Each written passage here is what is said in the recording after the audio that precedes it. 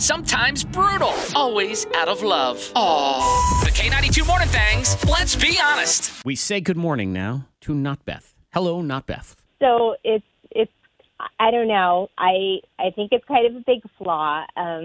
My boyfriend's very lazy, like really lazy. Should I tell you everything? No, we want to know nothing. No details. No. Okay, so it's... Today I don't feel like doing anything. He's very lazy, you say.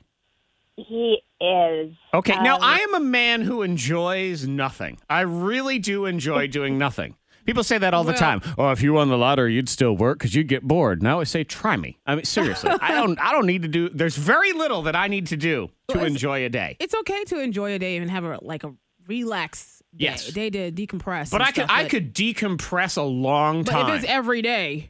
I'd love to decompress. Okay, Cher, go ahead.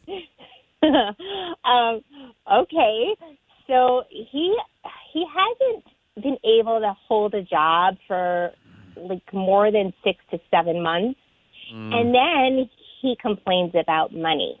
Yeah. So are you supporting him? Yeah. Problem. We don't even live together, and he's got an apartment. He lives with 2 guys, and sometimes he needs money to pay for his portion of the rent and utilities. Yep. And so I pay his bills, and we're both 23, and we don't even live together. Yeah. Let's see if we can help out Not Beth. We start with Jessica. Good morning, Jessica and the angry dog. How are you? So I was in a relationship very similar to this. It actually makes me pretty emotional because I was in a relationship for 3 years, and I paid his bills, and he wrecked his car.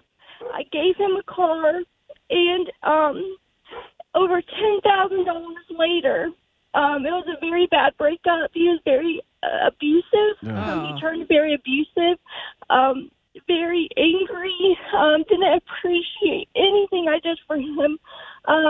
He was a user. I lived with him. He was very abusive. I had to get a restraining order. And I'm still trying to build my life back up. Well, and clearly you're very emotional about the whole situation, as you say, and rightfully so, because this is a thing where, and you were in love with this person, and that's sort of what you let guide you.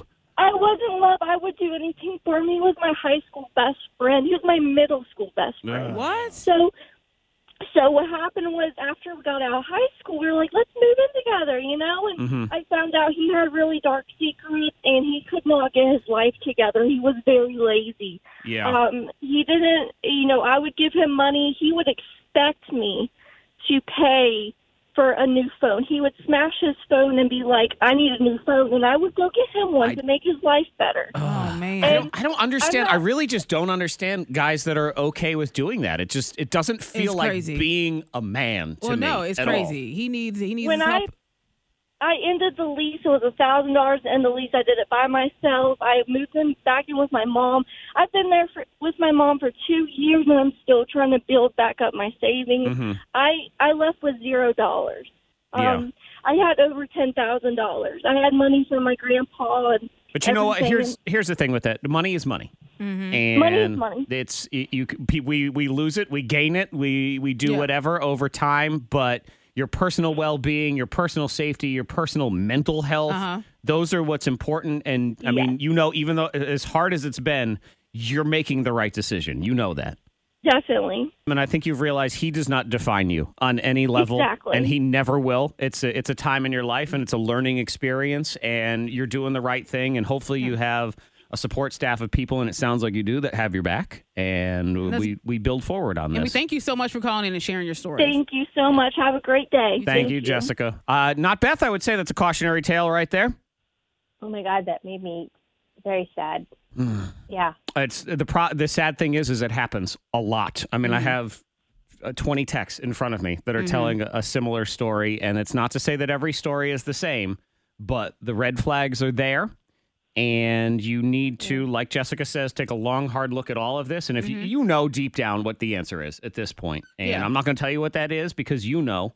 And you just have to make that decision, have that conversation, and go from there.